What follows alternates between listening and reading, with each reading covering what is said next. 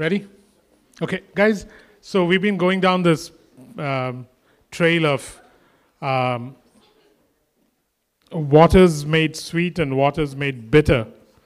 And it's a very vast topic, but the intent of the topic is that we be affected so much by the nature of God that our ability to relate to Him changes because we see Him differently. And so here's where we were at and where we are going to. We started with the idea that God does not idea.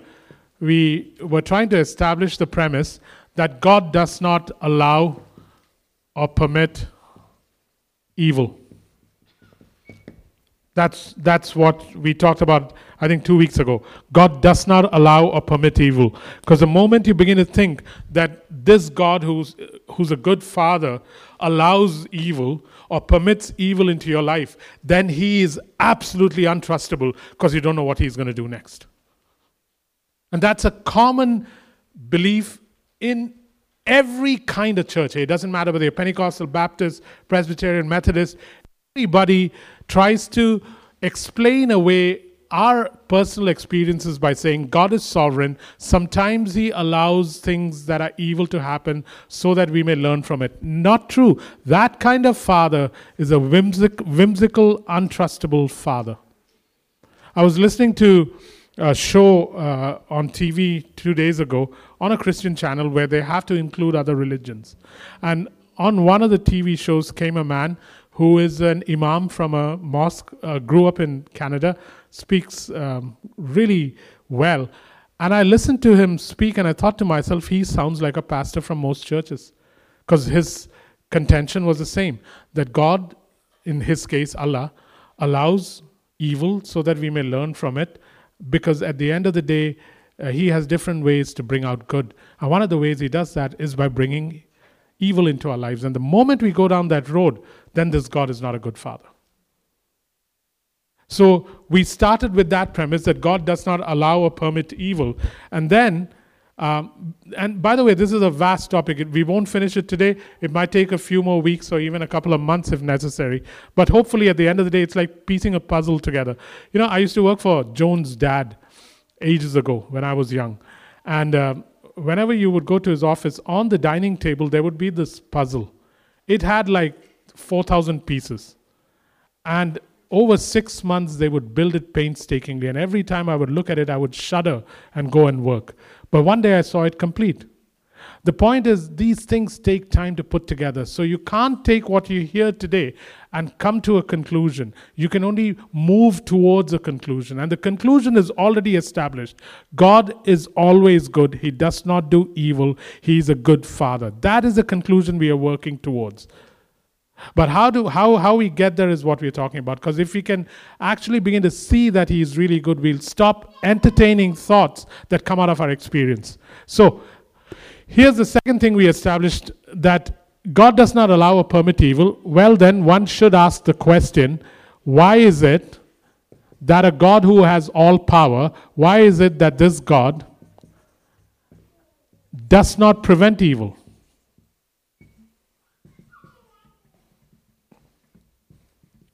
That was the question we asked last week.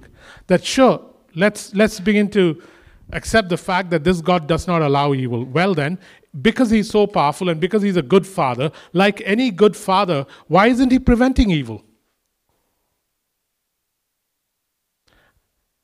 And so today we'll go one step further and ask the question, is God using His power to prevent evil? Because this question is a question that humans ask, and the intent of this question is to cast suspicion on His nature. This question is not to cast suspicion on His nature, but to get an answer. Very famous men have written books about this, eh? Why do bad things happen to good people? And they are much better Christians than me. But when it comes to this area, they messed up. And yet there are finer people than me. So we finished these two questions. We're in this question now. Is God using his power to prevent evil? That's what we have to find out. Because when you ask the second question, it's a nasty question. Why is it that this God does not prevent evil? Your kids come and do that to you sometimes, eh? Your kids will come and say to you, why aren't you doing this? If you loved me, you would. And that question carries in it a sense of suspicion. You may have legitimate reasons to ask the second question. Please remember, I'm not dissing what has happened to you. Your experience and my experience, our faces don't tell our stories. But if people really heard our stories, they would begin to weep, because very few know what you and I have been through. And it would almost seem like, where was God when it happened? Why didn't he prevent it? So it's a valid question in its asking. But the way you ask it either casts suspicion or wants to find the reason. And so, is God using his power to prevent evil things? Let's go to Psalm 91. Psalm 91. Even before I read it, I want to say that the answer is a resounding yes. He does so much to prevent evil. Psalm 91.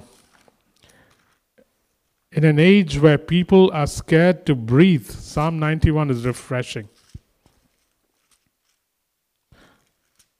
Psalm 91.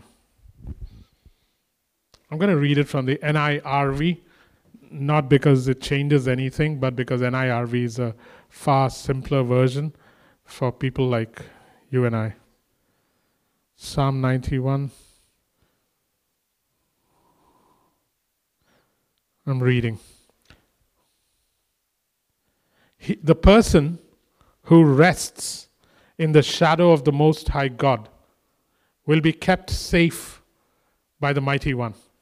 I will say about the Lord, he is my place of safety. He is like a fort to me. He is my God. I trust in him. Are you guys reading the same version or NIV? Same version? Okay. Otherwise, I can go to the NIV. Now listen to verse 3 onwards.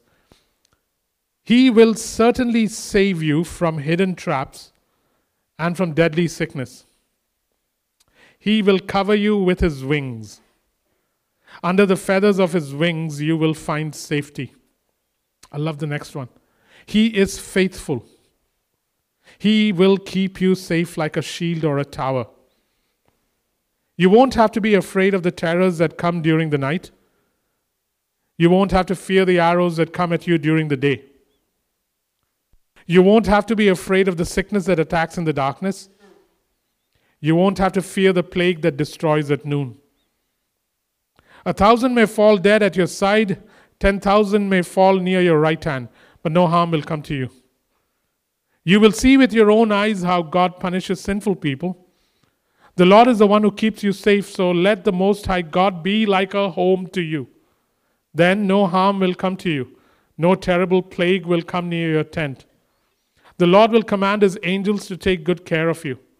They will lift you up in their hands, then you won't trip over a stone. You will walk all over lions and cobras. You will crush mighty lions and poisonous snakes. The Lord says, I will save the one who loves me. I will keep him safe because he trusts in me. He will call out to me and I will answer him.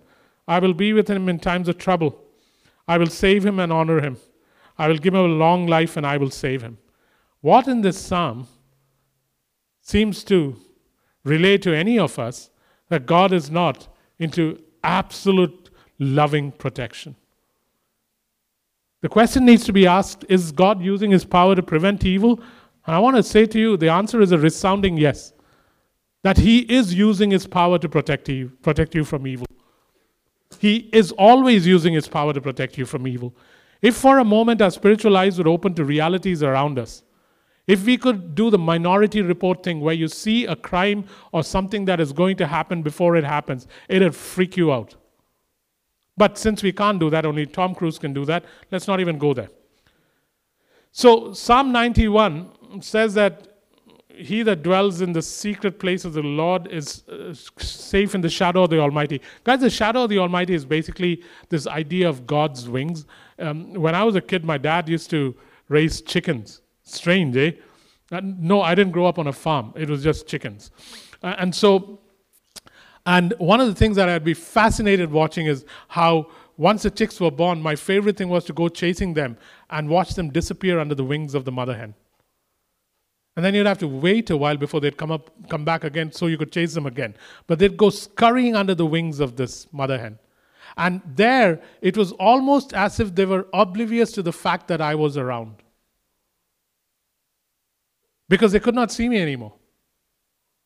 The strange thing with hiding under the shadow of the Almighty is you become oblivious to the threats around you. It's not that the threats disappear, you do not see them anymore. There's an odd twist there, eh?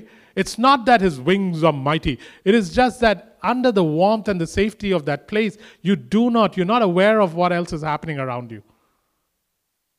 And so when you look at Psalm 91, you see that this idea of wings is very common to God. Go to Psalm 17 verse 8. Psalm 17 verse 8. Psalm 17 verse 8. Psalm 17 verse 8. I love this line, man. Look at what it says. God uses such odd words. Eh? These are words coming from Him. Keep me as the apple of your eye. Hide me in the shadow of your wings. Keep me as the apple of your eye. Keep me as the apple of your eye. Watch this. The moment I come and do this, his eyelid shuts. Won't let me get anywhere near his iris or pupil. Keep me as the apple of your eye. Hide me under the shadow of your wings. Where do you think these words came from? David was inspired by God. He wrote these words prophetically. Guys, we inhabit that which we believe. This is not positive thinking. It is just a fact of life. You inhabit what you believe.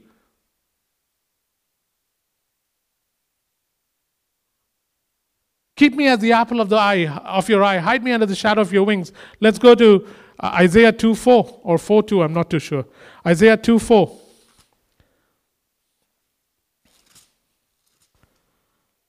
No, Isaiah 4:2. Yeah. Isaiah 4 verse 5. Isaiah 4 verse 5. Isaiah 4 verse 5. Here's this idea again of God hovering over and protecting. Isaiah 4 verse 5. Then the Lord will create over all Mount Zion. Mount Zion is the dwelling place of God. What is the dwelling place of God now? A people. A people called what? A people who are called by His name. And here's what it says. Isaiah 4 verse 5. Then the Lord will create over all of Mount Zion and over those who assemble there a cloud of smoke by day and a glow of flaming fire by night. Over all the glory will be a canopy. It will be a shelter and shade from the heat of the day and a refuge and hiding place from the storm and the rain. Go to Isaiah 51:18. Isaiah 51:18. Isaiah 51:18. Isaiah 51:18. Nope, that's not the one. Where is it? Isaiah 51. It's about, Isaiah 51:16. Isaiah 51:16. I have put my words in your mouth and covered you with the shadow of my hand. I who set the heavens in place, who laid the foundations of the earth, who say to Zion, you are my people. Let me read that again. I have put my words in your mouth and covered you with the shadow of my hand. I who set the heavens in place, who laid the foundations of the earth, and say to Acts 29, you are my people. Let's look at another one. We already did. Psalm 91 verse 3 to 10. Guys, the point is, begin to read this and let it begin to settle in your heart, eh? Because this is a God who's highly protective. Highly protective. And we'll talk about how do we get into this place of protection? How do I rest under the shadow of His wings? So the question is, how do I rest under the shadow of His wings? How do I rest under the shadow of His wings? And the answer is very simple, actually. Anyone wants to take a stab at it? How do I rest under the shadow of His wings?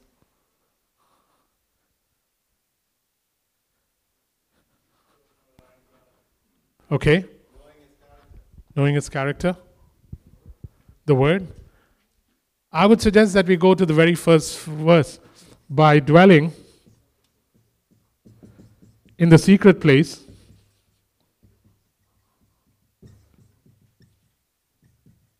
of the Most High. And in that is included everything that all of you called out.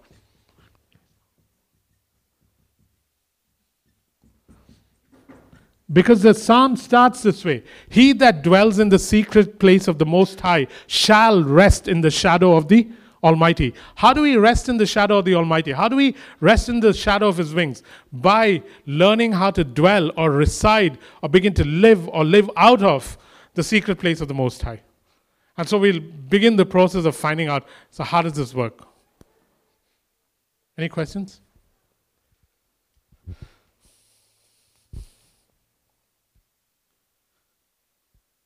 You know, if you've gotten from here to here, you're already ahead of the game. If you've gotten from God does not allow or permit evil to why is it that God does not prevent evil, you've already made progress. And from that, if you can go here, gosh, your God is suddenly becoming the Christian God. Because this God ain't Christian, eh? This God is like any other God. Like I said, when I watched him speak on TV, he didn't believe in Jesus Christ, he believed in Allah. And I suddenly began to think, man, put a robe on this guy, a white robe instead of a brown robe or a black robe, and he would sound like any decent pastor.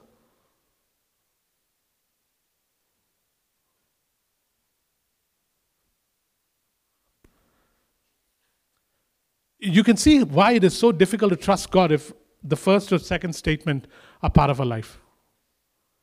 How do you trust a father who could perhaps allow, permit, whatever semantic word you want to use? How could you ever trust him? Because he's so unpredictable. Because you don't know when he may turn nasty. Even though there might be some great sovereign purpose behind it, which you won't find out for the next 40 years. Terrible way to live, man. And like I said 2 weeks ago, I have to take you back to some of the lines spoken 2 weeks ago. If you think that this is Jacob's fancy notion, that he is creating a God with his own hands, molding a golden calf that is perhaps more palatable for us humans, then I say to you, don't look at what I'm molding with my hands. Look at Jesus Christ and show me in the 4 Gospels and the life of Jesus Christ where he behaved like this. And in looking at him, you will find only that he was forsaken so that we may not be forsaken. That he was handed over so that we may not be handed over. That he was tormented by the satanic forces so that we may find ways of overcoming satanic forces. That Psalm 91 was written by Moses, who was a type of Jesus but lived in the old covenant.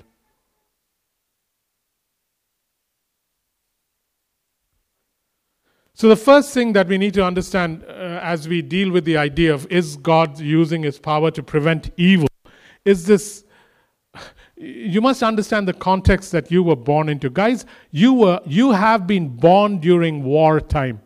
You do not think so? I rarely used to think so. But you need to understand that all of us have been born in a time of war. Even as I say it, it doesn't register because we do not see it that way, right? We do not see that there are just 2 sides. One is Christ and thousands and thousands of angels and the kingdom of God. And then there is another kingdom called the satanic kingdom with thousands and thousands of fallen angels. And that every inch of land and every life from the moment it enters the earth is being contested for. We do not think like this. We have always been born since the fall in times of war. Your children are being born in times of war. And if Canada was in a time of war, your response would be very different, eh? We don't think like that. We were born in times of war. Innocence and ignorance is not bliss. It's dulling and confusing. Ignorance and innocence is not bliss. It's dulling and confusing. It is dulling. If you don't realize the times we are born in, it is dulling. And my God, isn't there a dullness and a confusion about this?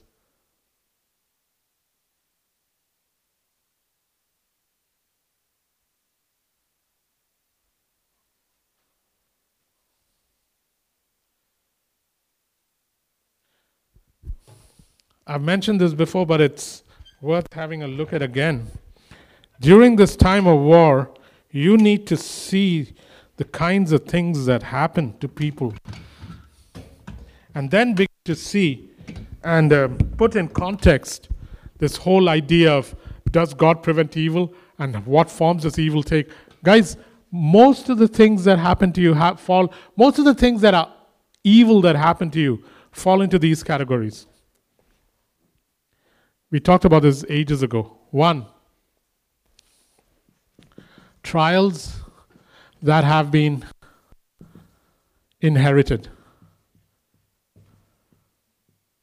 As in, you didn't do anything to deserve it. Maybe my dad messed up and I am left holding the bag. Maybe my spouse messed up, I'm left holding the bag.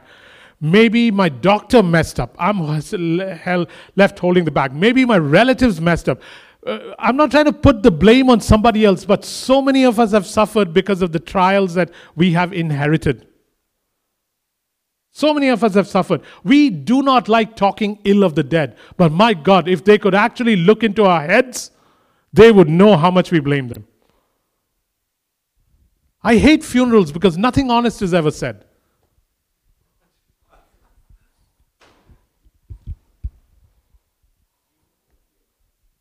Pardon? Sorry, say that again. Oh, Don, you're the first one, man. This is Don, first using the mic to ask a question. Go ahead, Don.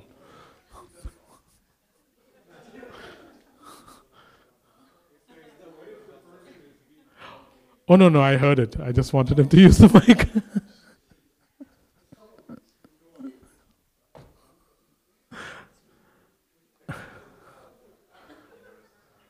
Okay, guys, we're just going to skip this whole question thing.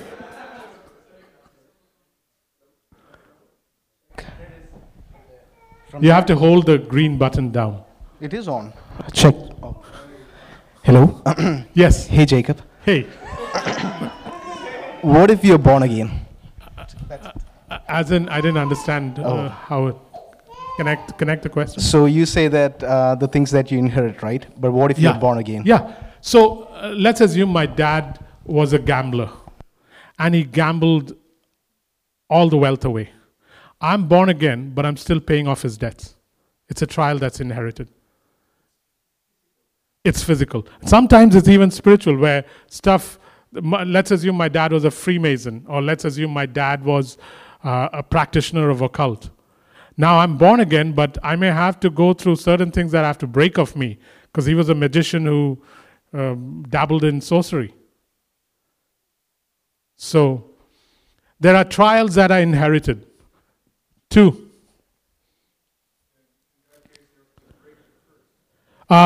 Sometimes as simple as that, sometimes more complicated than that. It depends on the degree to which people have dabbled in things, the degree to which things have...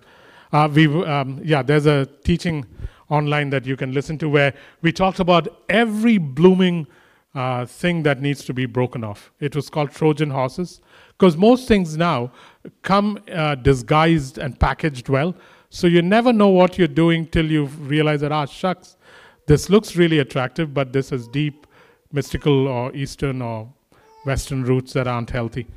2, there is testing to prove metal. I won't even get halfway through this at this rate. No, meaning at the rate I'm going, not the rate you're asking questions. Testing to prove metal. As in, there are times when things are tough because God is testing you, and God's tests are not destructive. God's tests do not cause you to fail. Let me explain God's test to you. Genesis chapter 16 or 21. And God tested Abraham. Abraham, take your son, go up the mountain and sacrifice him. There was never any question of it going through. But God tests. God tests. But his test is never destructive. His test never destroys. His test doesn't leave you damaged or does not do you any harm. You may fail his test, but it doesn't mean that you're damaged, destroyed, second class. But God tests. Third, these are categories of when we... No. Okay, Emily asked, what are these categories about? And so here's my response. We'll have to... I think the church will have to sign disclaimers before we do this. So these are... What is this category about? There are so many things that happen in our lives that we feel is not a God thing, and they fall under these categories. We sometimes just lump everything as evil that may be coming from God when often it ain't, man. Not often it ain't. It never is. Sorry. Free will, and to prove our substance. That... No, Sheldon, we'll see how it works. I feel bad for you, man. You're a willing servant, but there are... Yeah. I'll just repeat it. Maybe that'll be better. Yeah. Everyone said yeah. And then the third one, incitement towards evil. Incitement towards evil. Where is the story of incitement towards evil? And so it says in First Chronicles, Satan incited David to take a census. Incited David, as in provoked him to do something that would eventually end up with him breaking a rule so that he could be meted out justice that would harm his life. Where the enemy has an ability through people to provoke you to do evil. Another example, hey, why don't you curse this God and die rather than keep saying that even though he slay me, yet I will bless him. Sometimes incitement comes from one's close to you. And the intent is not to just incite you. The intent is, can I incite you enough, Jacob, so that you take a step that will cause you harm? And then the very one who incites says, but you just did this, and therefore you deserve this. Fourth, temptation to sin.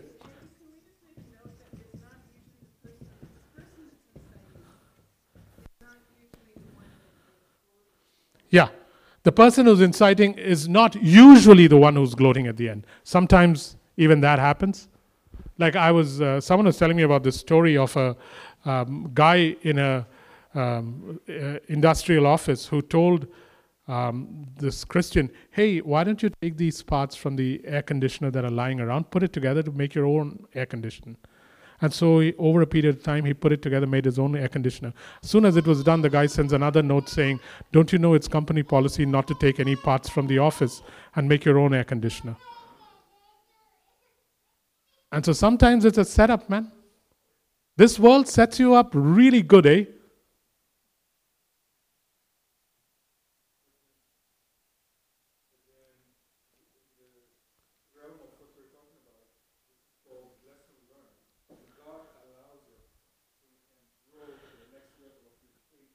I would disagree, because in David's case, it was Satan inciting David. And David knew the rules. David knew he was not to take a census of anyone because God had clearly said, you do not win by the might of chariots or horses, you win by my might. David went and did what the kings of the other nations were doing. So, yeah, go ahead.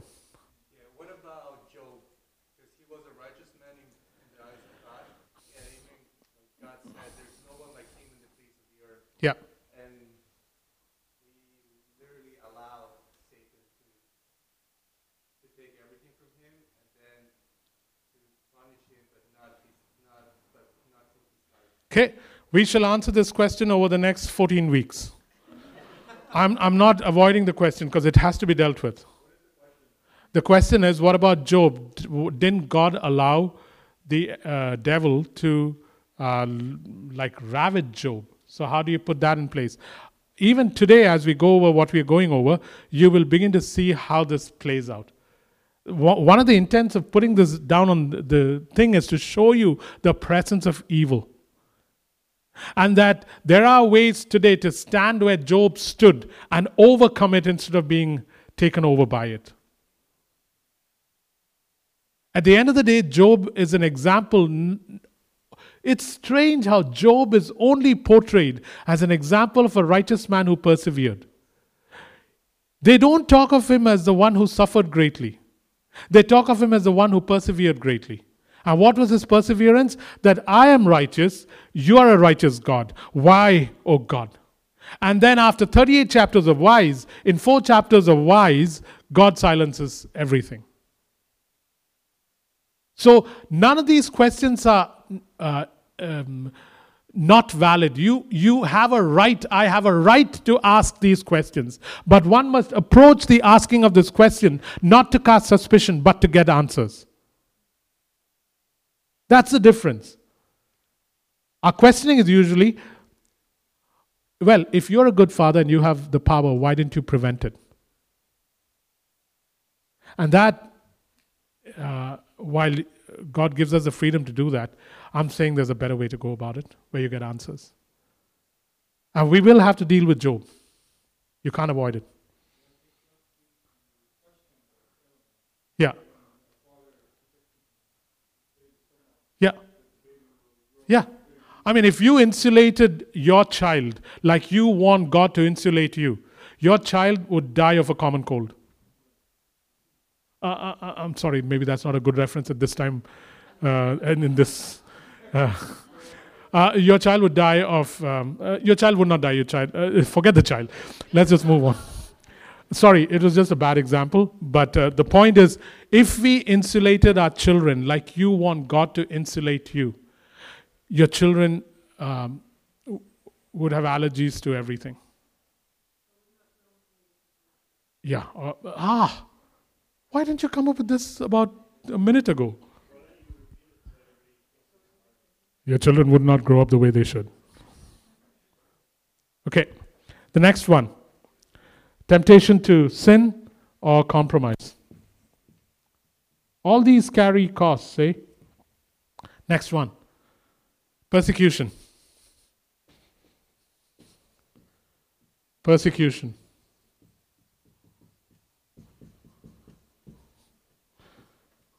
Which is something that happens to Christians in many other countries. Discipline.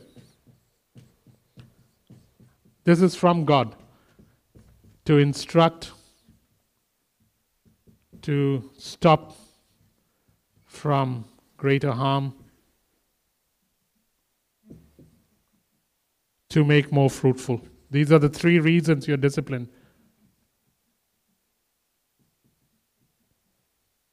These are the 3 reasons you're disciplined.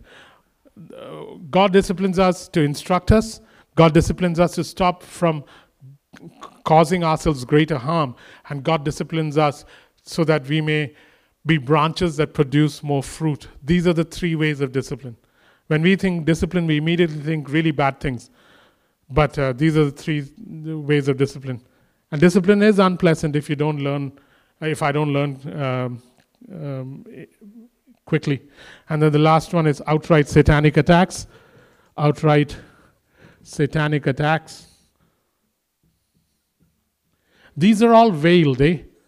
These are veiled satanic attacks. But this one is outright. And may I suggest to you that because we have a tendency not to give the devil too much credit and not to make much of the devil, that we've literally made him like not important, when one of his main jobs day and night, night and day, is to shoot fiery arrows. We talked about this last week. We talked about waters made bitter. I went through a list of what the enemy does. This then, why am I putting down this list? I just want us to be aware of the context we live in. We have been born in a time of war. And this is what is actively happening on a daily basis. It's brilliant that you and I are either not aware of it because we have learned how to overcome it, but if you're not aware of it because we're just not aware of what we're dealing with, then ignorance is not bliss because time will eventually catch up. Any questions? Discipline. Initially, it'll be, hey, Nick, you need to change in this area, so I'm going to send you my word. How? You read it in the Bible. It ain't working. Hey, Nick, let me send Jacob to you. He'll help correct you. And so I come with the instruction for you. And you don't listen. And so God says, nuts, Nick, if you keep going down this path, it may be harmful. So let me raise up some obstacles so that you don't go down this crazy road. Nuts. Nick is still not listening. Hey, Nick. And so he has to amp up the volume so that you hear. So you can avoid a whole lot of unpleasantness by just listening the first time.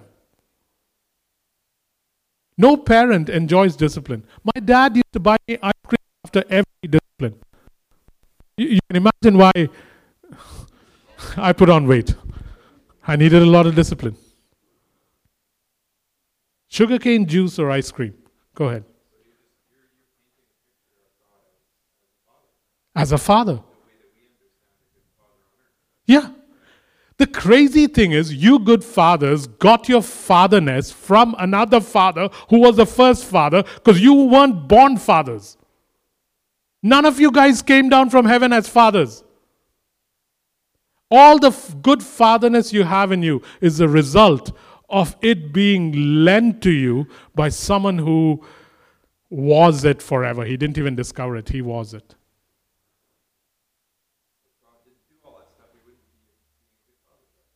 If he didn't do discipline and testing, he wouldn't be a good father to you.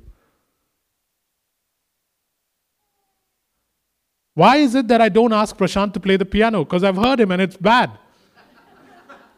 Why is it that I ask Sheldon? Because he's proven his mettle. There are tests to pass. Okay.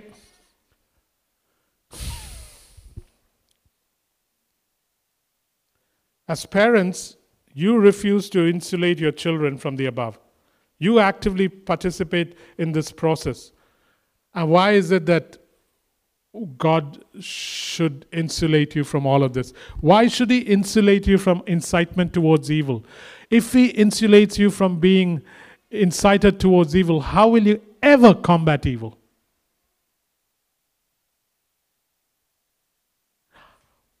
The strange thing is, with incitement and with temptation, here's what it says in 2 Corinthians, that I will always give you a way out. Always. There has never been a time in my life where I was incited to evil or where I was tempted that I did not always have, just by the sheer presence of Christ in my life, the power to overcome it, leave alone options to overcome it. Just think of that. Not only do I have Christ living in me, which means that I do not need to succumb to any temptation, just because Christ lives in me. But that aside, He also provides me options. Saying, hey Jacob, you can still get out of this.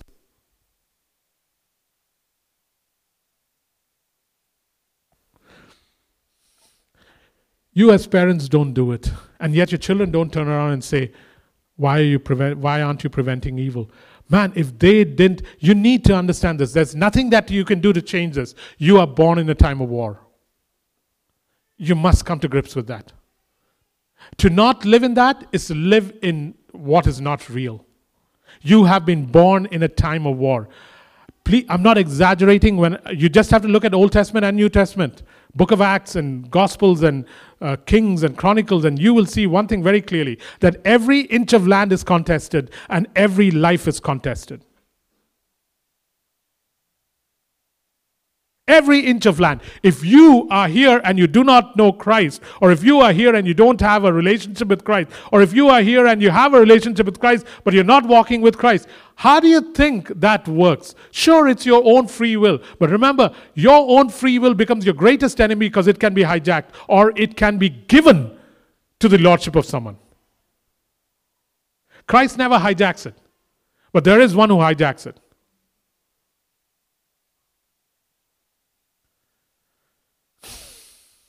And if we don't understand the context we are born into, then we will not understand why evil exists.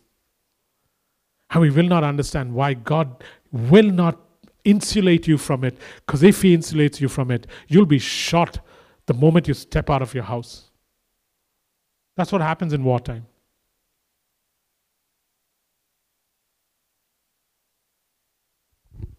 Any questions? It's good news, man. It ain't bad news. I'm glad I know the things that I know so I can deal with it. We'll do just one more section. The sections I had for you are circumstances at training ground. We'll cover that. Step back into the spirit man, the secret place of the Most High. We'll do that next time. Where your treasure is. Deep calls out to deep. As in, hey, it's strange. I just want to touch on that because it's a very small point. Psalm 91 verse 2. So the first verse is being said as the first verse is a statement. He that dwells in the secret place of the Most High will abide in the shadow of the Almighty. Now look at the sudden change that happens. Having made that statement, Moses, I'm assuming is the writer, goes immediately into, I will say. There is this idea of needing to speak the word because you actually believe it. Or if you don't believe it, start speaking it till you believe it. However it cuts. But it is strange how he makes a statement about God, and then instead of leaving at it, even though he is the writer, he immediately, these are revelatory prophetic psalms. You're talking about he will not let angels, he will let angels carry you. You will tread over the serpent and the lion. Who's he talking about? He's talking about one who is going to come after him, who they say is a type of Moses. And having prophetically spoken it, he is now saying, having heard it through a revelation, that he that dwelleth in the secret place of the Most High will abide under the shadow of the Almighty. Instead of leaving it there, Moses the writer begins to say, I will say of the Lord that he is my refuge and my fortress. There is a need to respond with words, with a voice to that which is spoken, that you know is a revelation. And the strange thing is that's what it says in Revelation, in Psalm 91 verse 2. Now go to the last three verses of the psalm. Suddenly the speaker now changes. It was Moses who was speaking. Moses who was getting revelations from God. And now he begins to hear the voice of God. Because in the last three verses, verses 12 to 14, you find that God begins to speak. And in his speaking, he says four things. Honor you. Protect you. Demonstrate my salvation. God begins to speak. So go towards the end of Psalm 91. And the speaker changes. Deep calling to deep. Your voice calls out to him. His voice begins to return in conversation. This is what prayer is. Psalm 91 verse 10 to 14. And here's what it says. After Moses has made the statements, now God begins to speak. Because he loves me, says the Lord, I will rescue him. I will protect him, for he acknowledges my name. How did Moses acknowledge his name? How did Moses acknowledge his name? Not by writing down this prophetic psalm, but by agreeing with the prophetic psalm. How did he agree with God? By putting into his words what he heard. I will say of the Lord, he is my refuge and my fortress. In him I will trust. And now God, in the last three verses, turns around and says, but because you have acknowledged me. Deep calling to deep. Guys, I will never tire of saying it, that this must be done by you.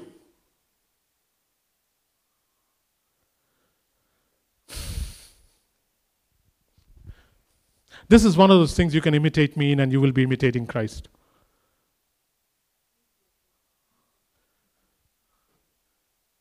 It is life-altering. I say it with absolute humility, but with tremendous passion. I'm fascinated by this man who hears a revelation from God and then begins to agree with it by speaking it out. And then after he speaks it out, God later on says, you acknowledged me. You didn't write down what I gave as a revelation. You acknowledged me in the revelation. Then he goes on to say, because he loves me, says the Lord, I will rescue him. I will protect him, for he acknowledges my name. He will call upon me and I will answer him. I will be with him in trouble. I will deliver him. Why? Because Moses said, listen, God, I want you to know that having revealed what you have revealed, you are my refuge and my fortress. In you I will put my trust. And then he says, I will protect him. I will honor him. I will deliver him. And with long life I will satisfy him and show him my salvation. It's crazy, man, how these things work. I just want to touch on circumstances being training ground for us, and then we'll stop. And then I'll continue on the 15th. Or maybe I'll have, what's his name, also go down this road. What's his name? Jeevan, yeah.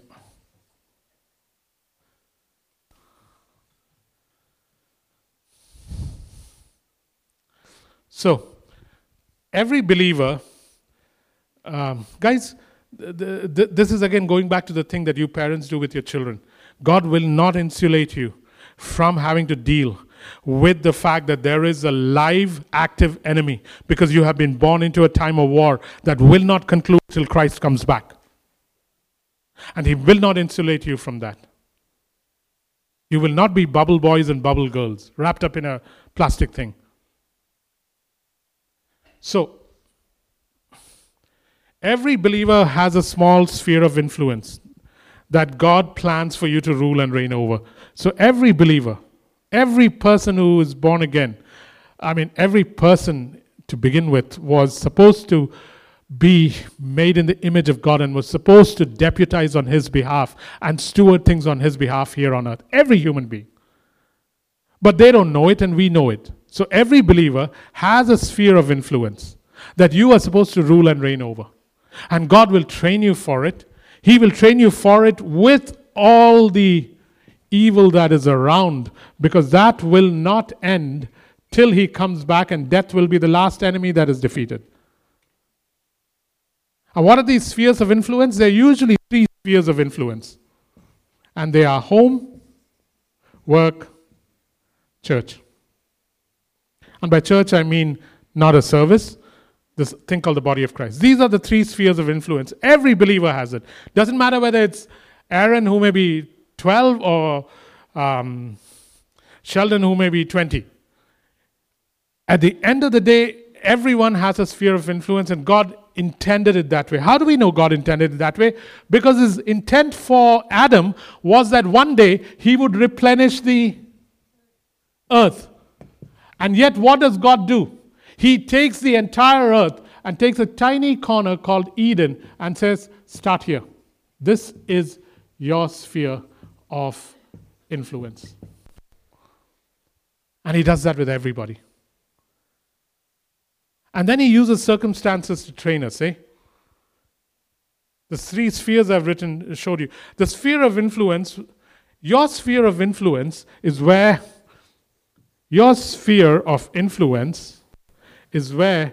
you learn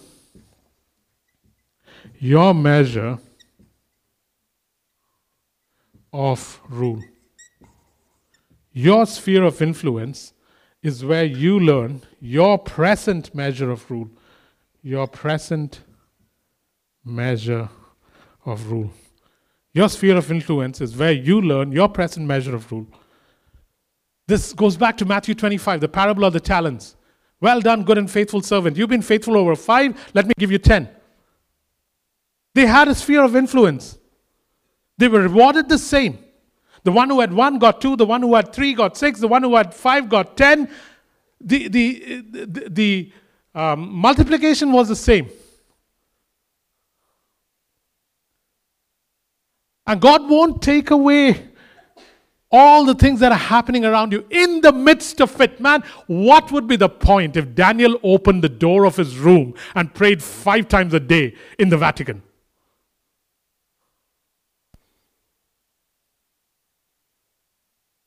He had to do it in Babylon, man. Do it in Rome, what's the big deal? The Pope does it anyways 5 times a day.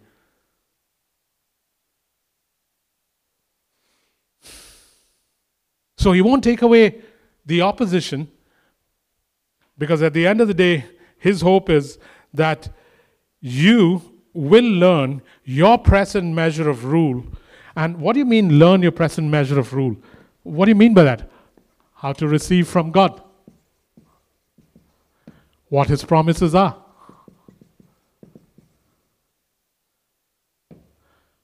How to overcome evil. how to stand, how to exert faith, how to multiply what's in your hand.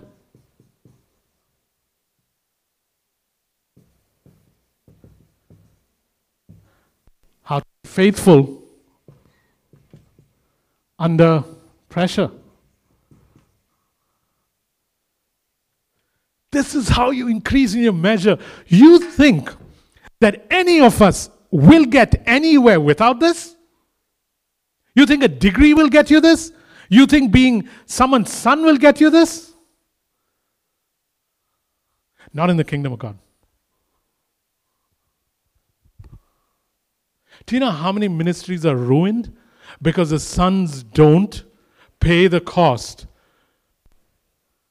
And so they handed over things that they never had the character to handle. Go ahead.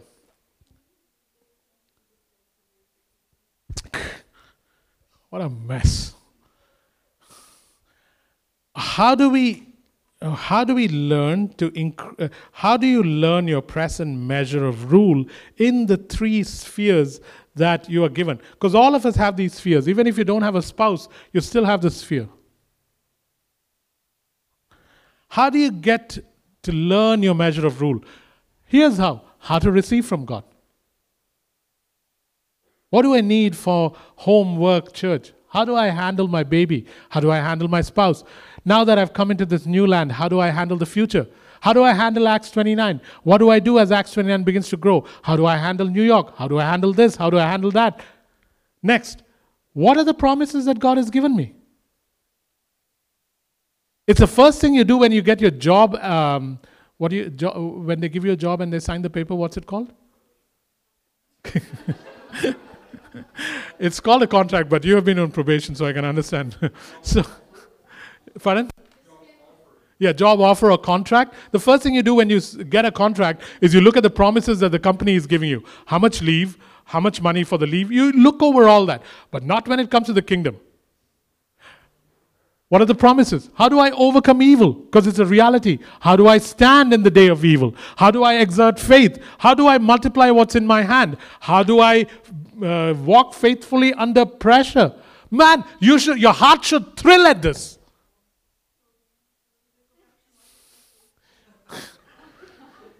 How do you... Where am I? How do you multiply what's in your hand? One of the things God asks, say, what is in your hand? He asks that of Moses. What's in your hand? A rod. Throw it down. Turns into a serpent. Pick it up. Turns back into a rod. What's in your hand? Just a tiny bit of oil. Well, give it to me. Make me a cake and we'll see what happens with that. What's in your hand? How do you multiply it? And then the last one is faithfulness under pressure. Your heart should thrill at this. Because we serve at the pleasure of just one, who is the King of the universe. We serve at His pleasure. And to serve at His pleasure, I don't want to spend the next 40 years sweeping the foyer. Sure, David said, I would rather be a janitor in the foyer of your temple than be elsewhere. But David didn't mean, I want to be that for the next 40 years.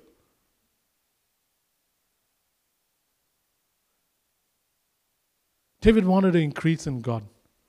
One of my favorite lines in Psalm 119 is, oh God, enlarge my heart that I might run after you.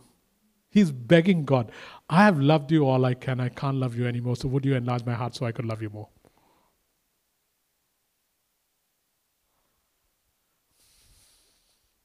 This is how you increase. By thinking right, by worshiping. And as you do this, guys, God will start expanding your sphere and give you greater measure, greater influence, greater anointing, greater power. Anointing doesn't come because you went up and someone laid hands on you. Anointing and power and influence and measure comes because in these things, you are being faithful. And God says, let me now increase your measure. And in the process of increasing your measure, let me give you a greater sphere. And in the process of giving you a greater sphere, you will now need from me greater anointing and power. And then he expands you out of your present place into the next place. And when you fill that place, he'll expand you further. Isn't this your desire for your children?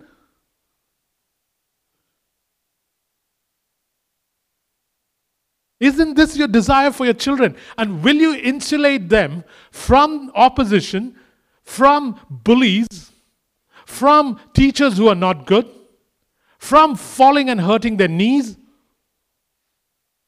Will you insulate them?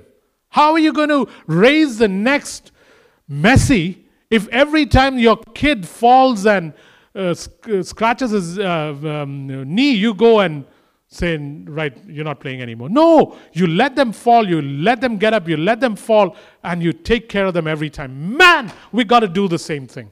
Ouch, that hurt.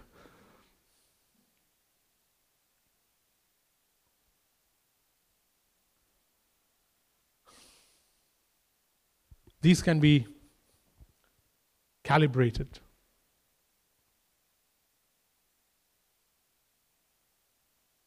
These must be displayed. This cannot be, internally it's happening. Really? Show me you're pregnant. It has to manifest. And these do not manifest in isolation. I love what Eddie used to say. A guy used to come to Eddie's father and used to tell Eddie's father, I'm very spiritual.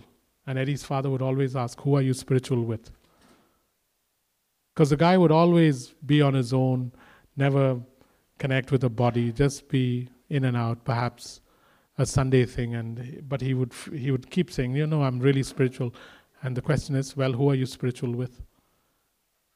And you can't be spiritual with someone 2 hours sitting on a pew, eh? You're being spiritual with the pew. As I do, God expands my sphere, gives me greater measure, greater influence. Guys, He expands you out of your present place into the next place. When you fill that, He pushes you out further. In the end, you end up carrying a family, a city, a church. Just think of it, eh? I was thinking of this. That Blessy knows this. I was 22 or something. I had this deep desire to do something for the youth in Bahrain. Used to play table tennis with them, began to influence them, many of them from Muslim and Hindu backgrounds, used to gather with them, little knowing that these things that I learned in the process would now expand my sphere further. And then I've watched, the greatest advantage of getting old is you got tons of hindsight. I feel bad for you 20-somethings. When you look back at your life, you only see baby pictures. I meant that as not a compliment. But the point is this, that it began there with a bunch of kids in a little room that was super hot in 45-degree heat. And then from there it began happening. And as I watch now nations opening up, I rarely think that it is because of some great gifting, anointing or anything. I think it is because of faithfulness at different phases. And when I see the demonic that I deal with now, and when I look back 20 years and look at the demonic that I dealt with then, I can see a difference even in terms of authority. And so when I read this line out, it really resonates with me, and I pray that it resonates with everybody in this church, if not tomorrow, then day after tomorrow, that you can end up not just carrying your family, because that's the sphere you begin at. You can end up not just carrying your family, you can end up carrying a church. You can end up carrying a city. And God will deliberately send you to dry places. Why? Because you have suddenly become a well digger. You have the ability to go into dry places, dry nations, dig up wells, and out of that well begin to pour out water. Now you can understand Isaiah 35. Now you can understand spring up, O wells. You know what it says about that song, Spring Up, O Wells, Splish Splash? It says, call your nobles, call your kings, and tell them to use their scepters, Judah, so that you can dig up wells, so that out of those wells can spring living water. This is what we're talking about, man. Your circumstances will train you, eh? Your circumstances will train you. I'll finish in 2 minutes. Your circumstances will train you so that you can, carry your family, carry your city, carry your church. Guys, you don't have to be a preacher for this. You can be whatever you are. A guitarist, a businessman, environmental, whatever you are, software, whatever. You can be You can be a mom who's just taking care of her kids. And cities and churches and nations, you begin to water. Why? Because you were faithful in these things and you began with your home, work, and church. And you will not be insulated from the enemy. We will overcome. We will overcome. Do you know that the book of Revelation is continuously, at least 3 churches, the last line of every letter that Jesus writes to the churches ends this way: to him who overcomes. To him who overcomes. And then it says, this is the reward. He earned the right to demand that of us because he overcame. And the one who overcame dwells in our midst.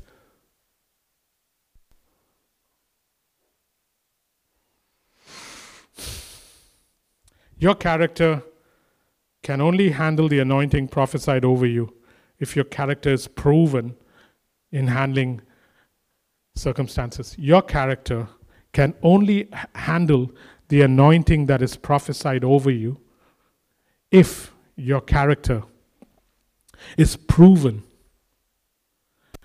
under circumstances. I was talking to Chad 2 days ago. I'll end here. I'm not going any further.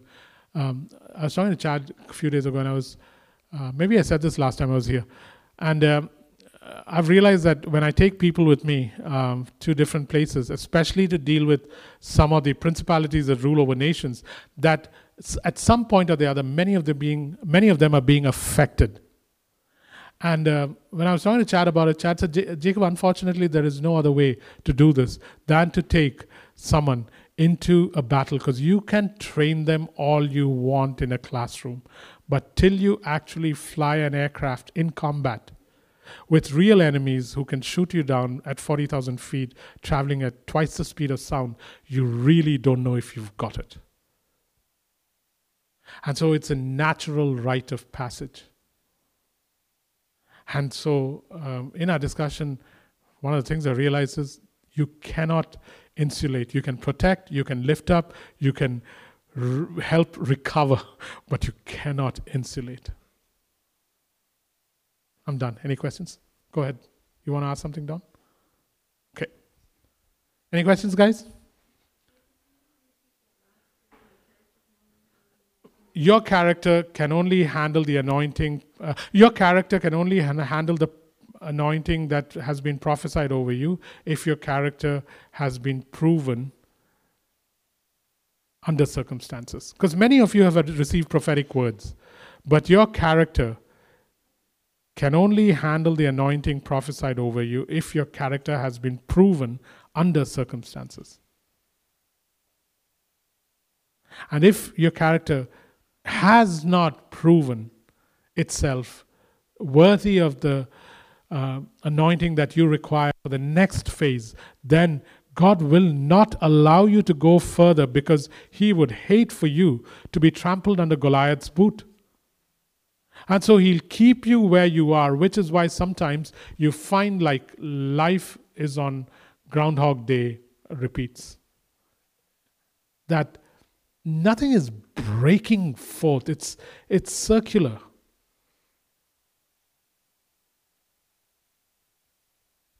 See, problem with God is he doesn't live in time, so he's not very concerned with time that it takes for me to change.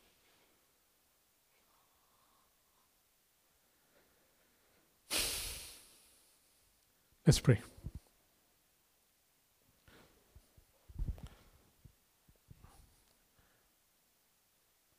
Gosh, Lord, there's so much to talk. And the intent is to prove your nature. We've really warped it. Today we go with this understanding that we were born in a time of war,